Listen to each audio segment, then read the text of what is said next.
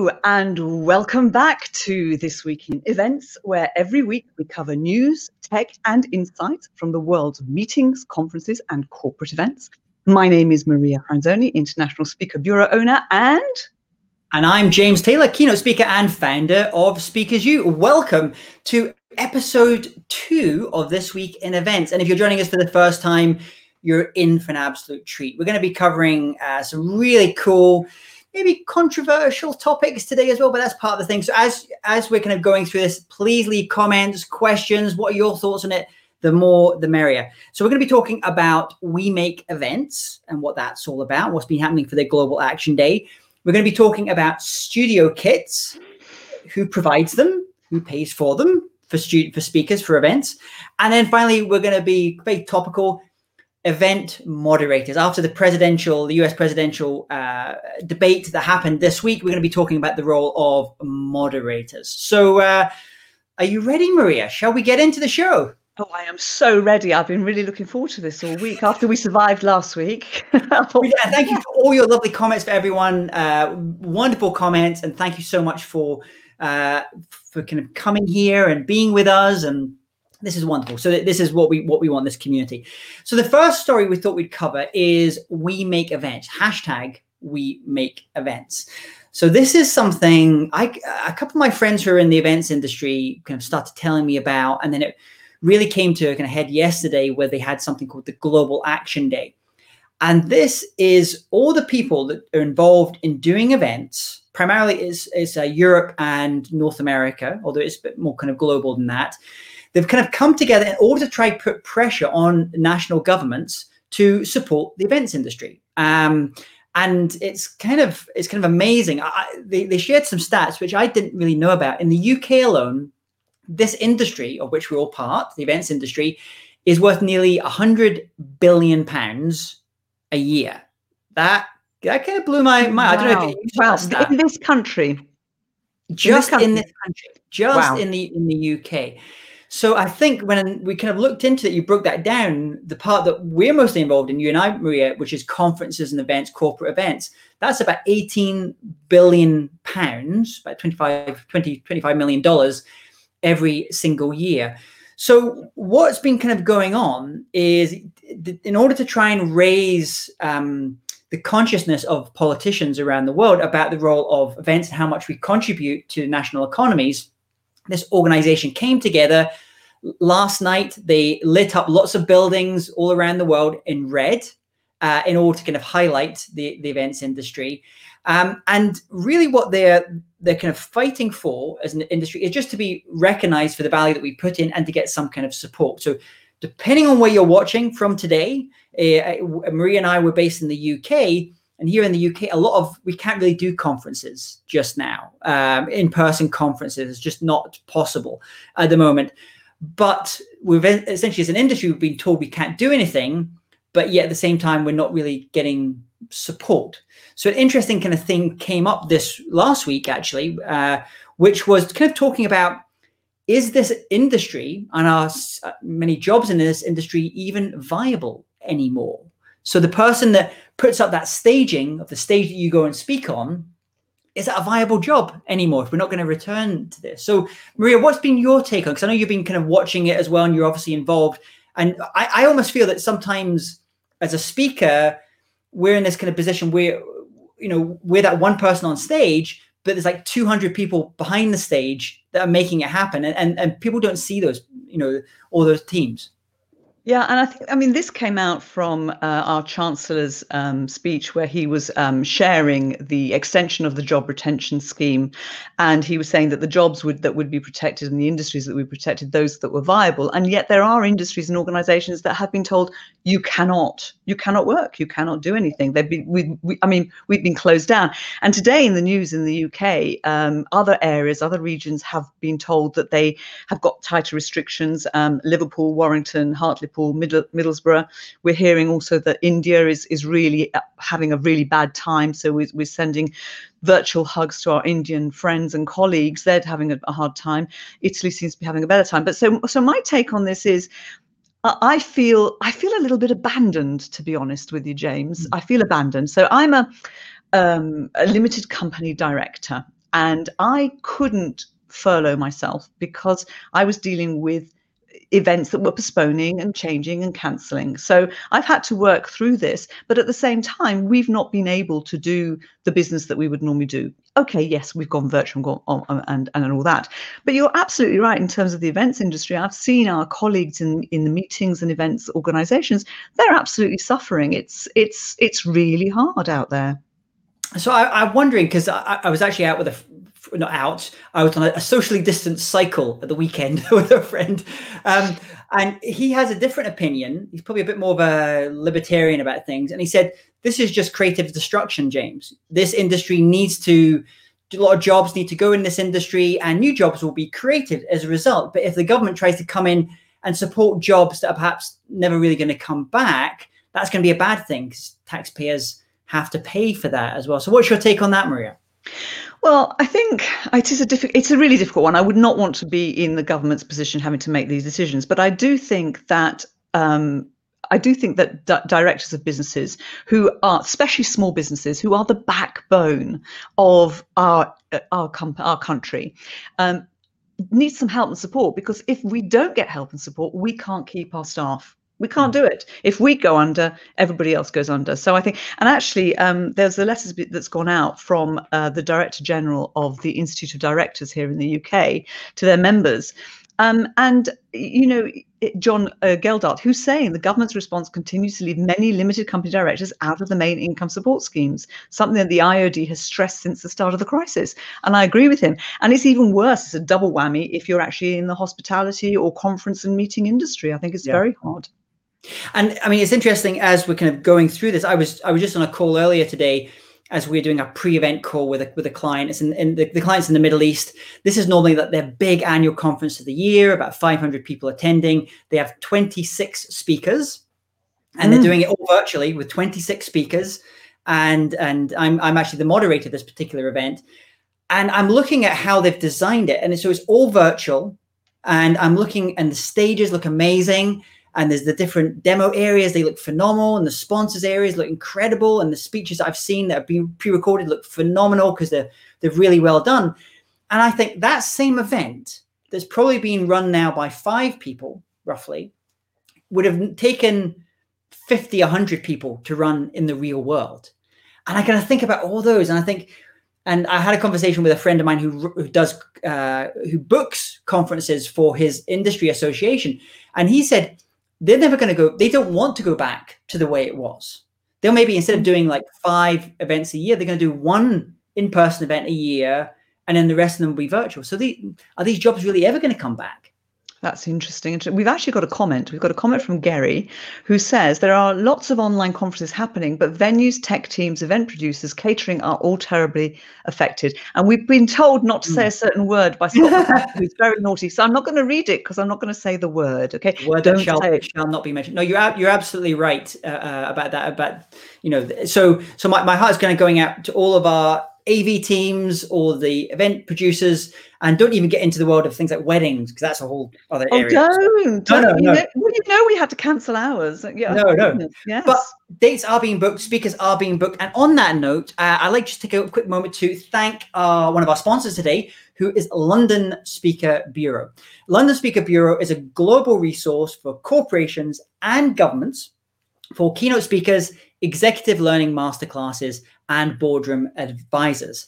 Representing some of the most influential business leaders and politicians in the world, they were named as the only global speaker bureau by International New York Times. You can find help in choosing a speaker for your next event by going to londonspeakerbureau.com. So thank you very much for the kind folks at London Speaker Bureau for coming on board. Shall we get into our next little story for today? Yes, let's do that. We're talking tech, aren't we? Tech. Geek. Let's geek out. So you sourced this story, and I thought this was kind of interesting. So give us all a little bit of the kind of how this kind of came about. It actually came about from London Speaker Bureau. One of the exclusive speakers, a VIP speaker, was offered a studio in a box for his next presentation. So rather than having to go to a studio, the company booking him said, we'll send you a studio, and all the equipment arrives literally in a box. You have green screen, you have lights, you have microphone, camera, the works, and you just plug it all in. So plug and play.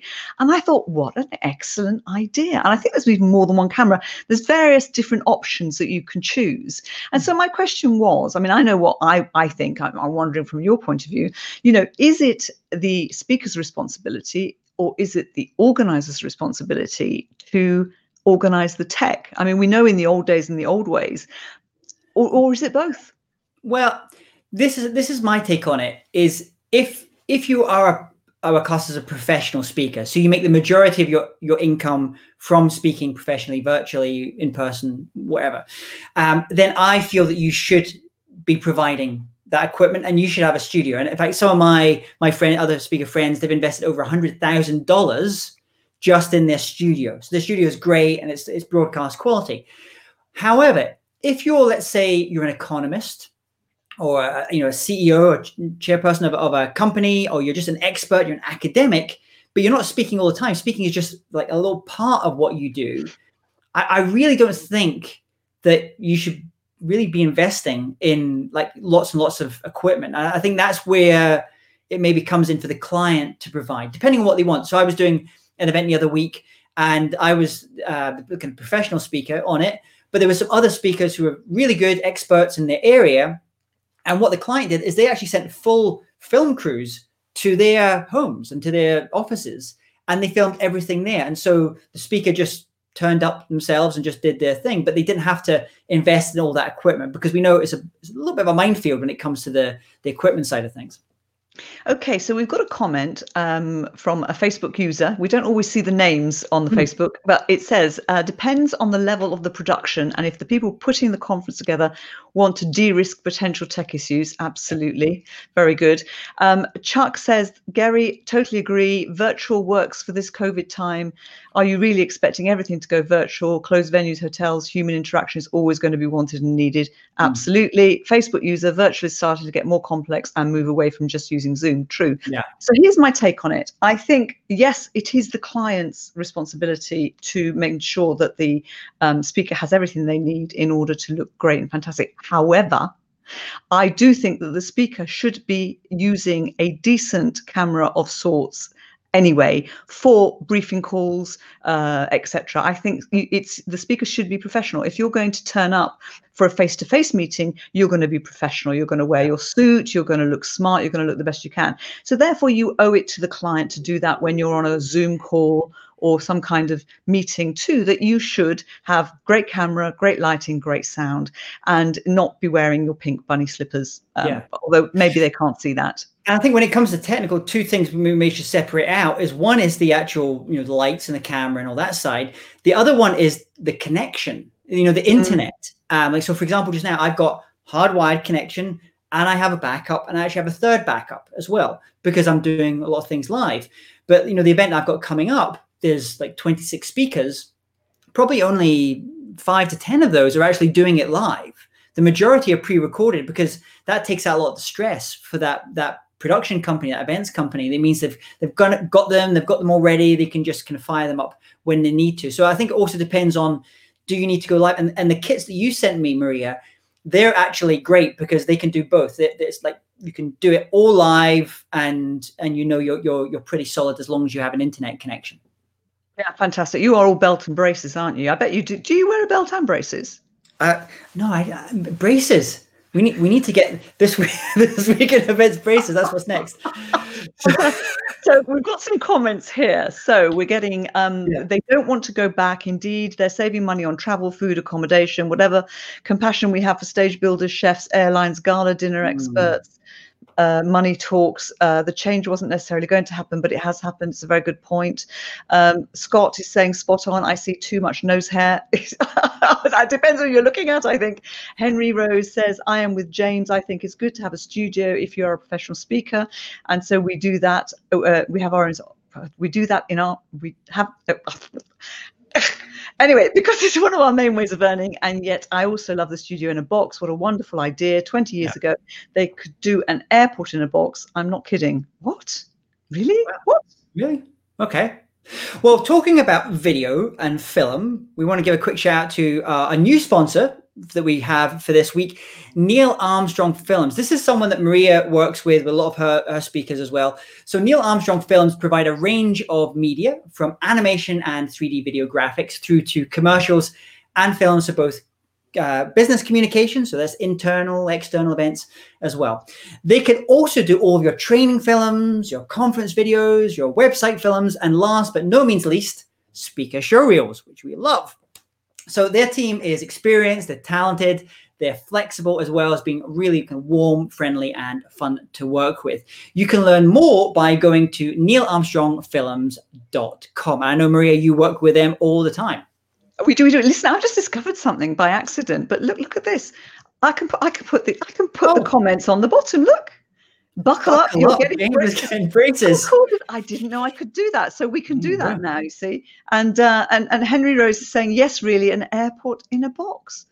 Fantastic. Wow, how cool is that? How cool is that? So our third little story of the day is we're not going to get too political here, but there was the US presidential debate that happened this week, and it was spicy, let's say. And Chris Wallace there was the moderator from Fox News, and it's a tough job, moderation. So, Maria, I want to get your take on it first. First of all, what was your take on that? The role of the moderator. How did you think he did? Well, actually, what's interesting, James, because I thought it was very sad that we had 3 old white men representing the US. And I think he should have been a she, to be honest with you, and maybe a young she, and maybe a black she. I think it was really not representative, and that was really sad. And I think it was 3 old men behaving like 3-year-olds. It was terrible. I don't think the moderator did a good job, but I also don't think that either participant did a good job. I think everybody was disrespectful, to be honest with you. And it's hard. As coming up for this, because I knew we'd be talking about this today. I kind of look back in the history of these presidential debates, and the very first one was Abraham Lincoln and Douglas. He was one of the other candidate on the other side, on the Democratic side, and there was actually, this was the very first debate. I think they had 4 or 5 of them in a row, and a lot of people attended, like thousands of people were attending these, and there was no moderator, which blew my mind. And as I was looking into it, I suddenly realized that, and I've been to those events myself as well. A friend of mine, Majid Nawaz, who does stuff for LBC in London, the radio show with another speaker called Sam Harris, who talks about mindfulness and meditation. And they go and they do these like tens of thousands of people, arenas, huge venues, and there's no moderator. And I was thinking, well, how can they do that? How can it work? And for me, it kind of comes down to respect. They respect each other. They disagree with each other, but they respect for each other. And at that point, if you have that kind of mutual respect, then you have the basis to be able to kind of argue and debate either side. Yeah, no, absolutely. I totally agree with you. And incidentally, on the news today, it was reported that Trump interrupted Biden 70 times. Can you believe that? 70 times in what was it, 90 minutes? Was that right? Yeah. About that? Yeah, I didn't stay up to watch it live because I guessed based upon the rules that they'd set, it was going to be pretty bad as well. I mean, and this, I think when I think about moderation, as you know, I do a lot of kind of moderating events, and they're not always the easiest, especially with virtual as well, because there's a technical side that comes into it. And I think I look at those people who I think do it usually very well. I watched the other day on Newsnight on the BBC.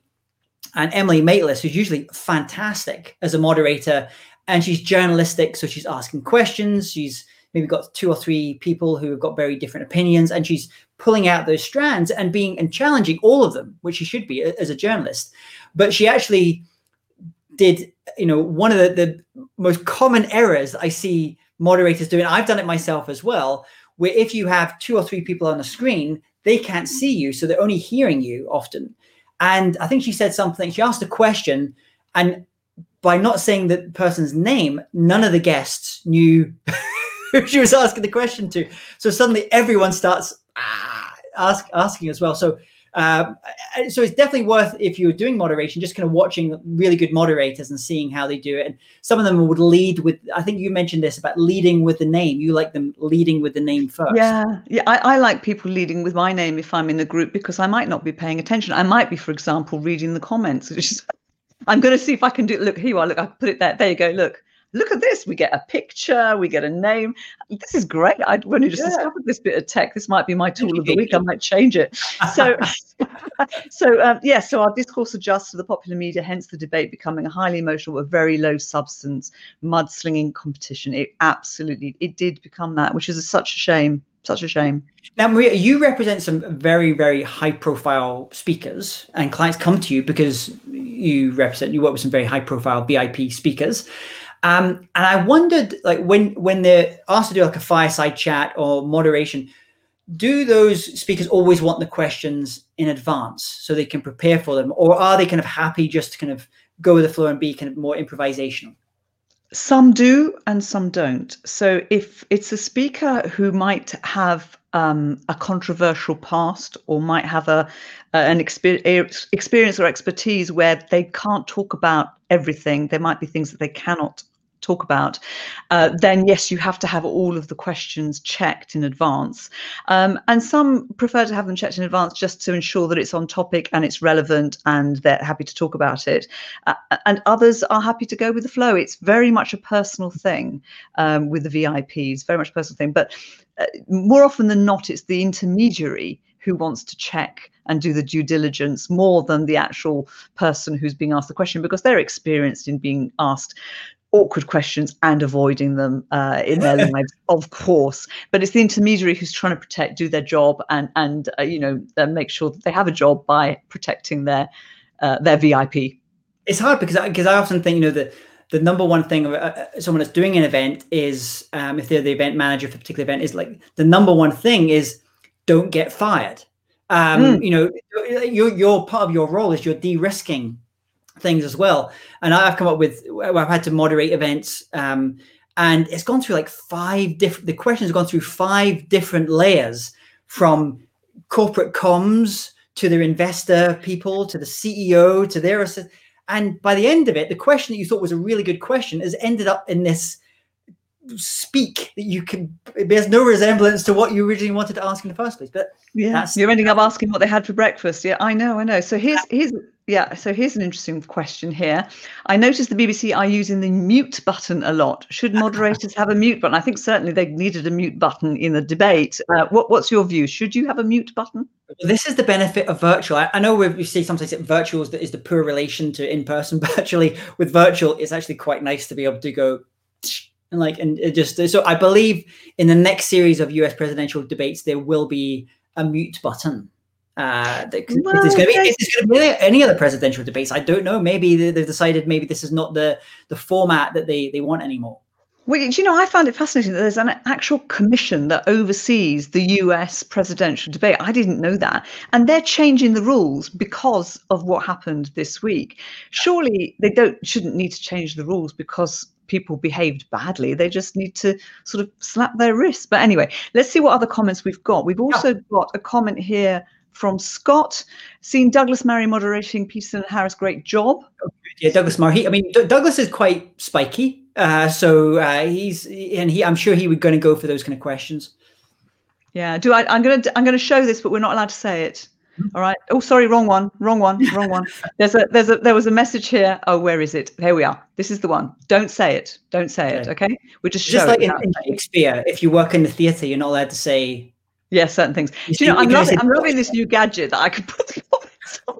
So actually, talking about gadgets, we always at the end of each episode, and thanks for everyone's comments as well and questions, and just please keep them coming. We always do our tool of the week. So we should probably explain what this is, Maria, what the tool of the week is. Absolutely. So a tool of the week is either an app or a gadget that James and I have discovered or are using and think is fantastic, or it's a person who's a total tool. Now, I did have a person who's a total tool, but actually I'm going to go with an app instead. Aren't I boring? But before we do that, there are some more comments. Look, they're still coming in. They're flooding in. This one has flooded in. Increased production, lower costs. All bosses want this. COVID has delivered. Yeah. No, it's true as well. But I would say, so in terms of production value, absolutely. I still find my wife was attending a conference, a virtual conference recently for her industry. She's in the legal field, and it was an incredibly boring conference. I sat and I kind of I could watch over her shoulder, and I thought, who is curating this? This was like, and we want this more experiential, because the way I feel with virtual, we're not with virtual events. We're not competing with other events anymore. We're competing with Netflix. We're competing with computer games. So it's a different way of thinking. So tools. Let's talk about our tools of the week. I'll go. My one, which I'm loving, is Ecamm Pro. In fact, I'm using Ecamm. I believe you're using Ecamm. So Ecamm Live, the Pro version, yes? Yes. So this is... We look so good. Yeah, it allows people like green screen things and do all this kind of fancy stuff, and we're probably using 1% of the functionality of it. But they have a new version coming out soon, or maybe today, I think it is, interview style. So you can bring people in, do shows like we're doing just now. Super, super easy. The only thing I would say is, if you are going to use Ecamm, make sure your computer is powerful enough. I tried to use it on my laptop initially, and it sounded like a 747 trying to take off. So that's the only proviso I would give. So that's Ecamm Live. And we're going to have all the links to all of these things we're mentioning at thisweekinevents.com as well. So Maria, what's your tool of the week? Well, my tool of the week is actually Anchor.fm, which is a wonderful podcast hosting platform, and it's just so easy to use. And in fact, we have turned This Week in Events into a podcast, so people can listen in if they want it on the go. If they don't want to watch and see our beautiful faces, they can hear our wonderful voices instead. And so it's just incredibly easy to use. Love it, and it's free. So we're now on in the interwebs as a podcast. If you go to Spotify now, I know it's kind of gone through that. At some point soon, we'll be able to ask our Alexa apps, I'm sure, to play the show. Maybe that's coming up next week. Maybe we have that for you next week. So we'll put all these links here as well. I just want to get, before we start to finish up, just final thanks to our sponsors this week. London Speaker Bureau, thank you very much for coming on board and sponsoring, and also Neil Armstrong Films. You can go to NeilArmstrongFilms.com. So I think we're pretty much up. Do we have any kind of final comments from anyone? I'll let you read the comments this time, shall I? So when moderating online, if the audience are invited to post questions in chat, I like to have a wing woman to WhatsApp me. Exactly. That's a great jest, Jerry, of good questions, so I can focus on the discussions facilitating. That is a really, really good point. I do exactly the same thing, because otherwise, I end up finding I'm squinting my eyes trying to see, like I'm doing. You're letting me do all the squinting. I noticed, and we've got one more from Alison as well. Yep. In my world, online conferences are competing with sourdough bread making. No competition. No, I know which I can prefer. So, well, thank you everyone for coming and joining us for another week of This Week in Events. My name is James Taylor, keynote speaker and founder of Speakers U. And that's James Taylor. Sorry, I'm Maria Franzoni. Goodbye from me. Take care. Have a wonderful week, everyone. Bye-bye.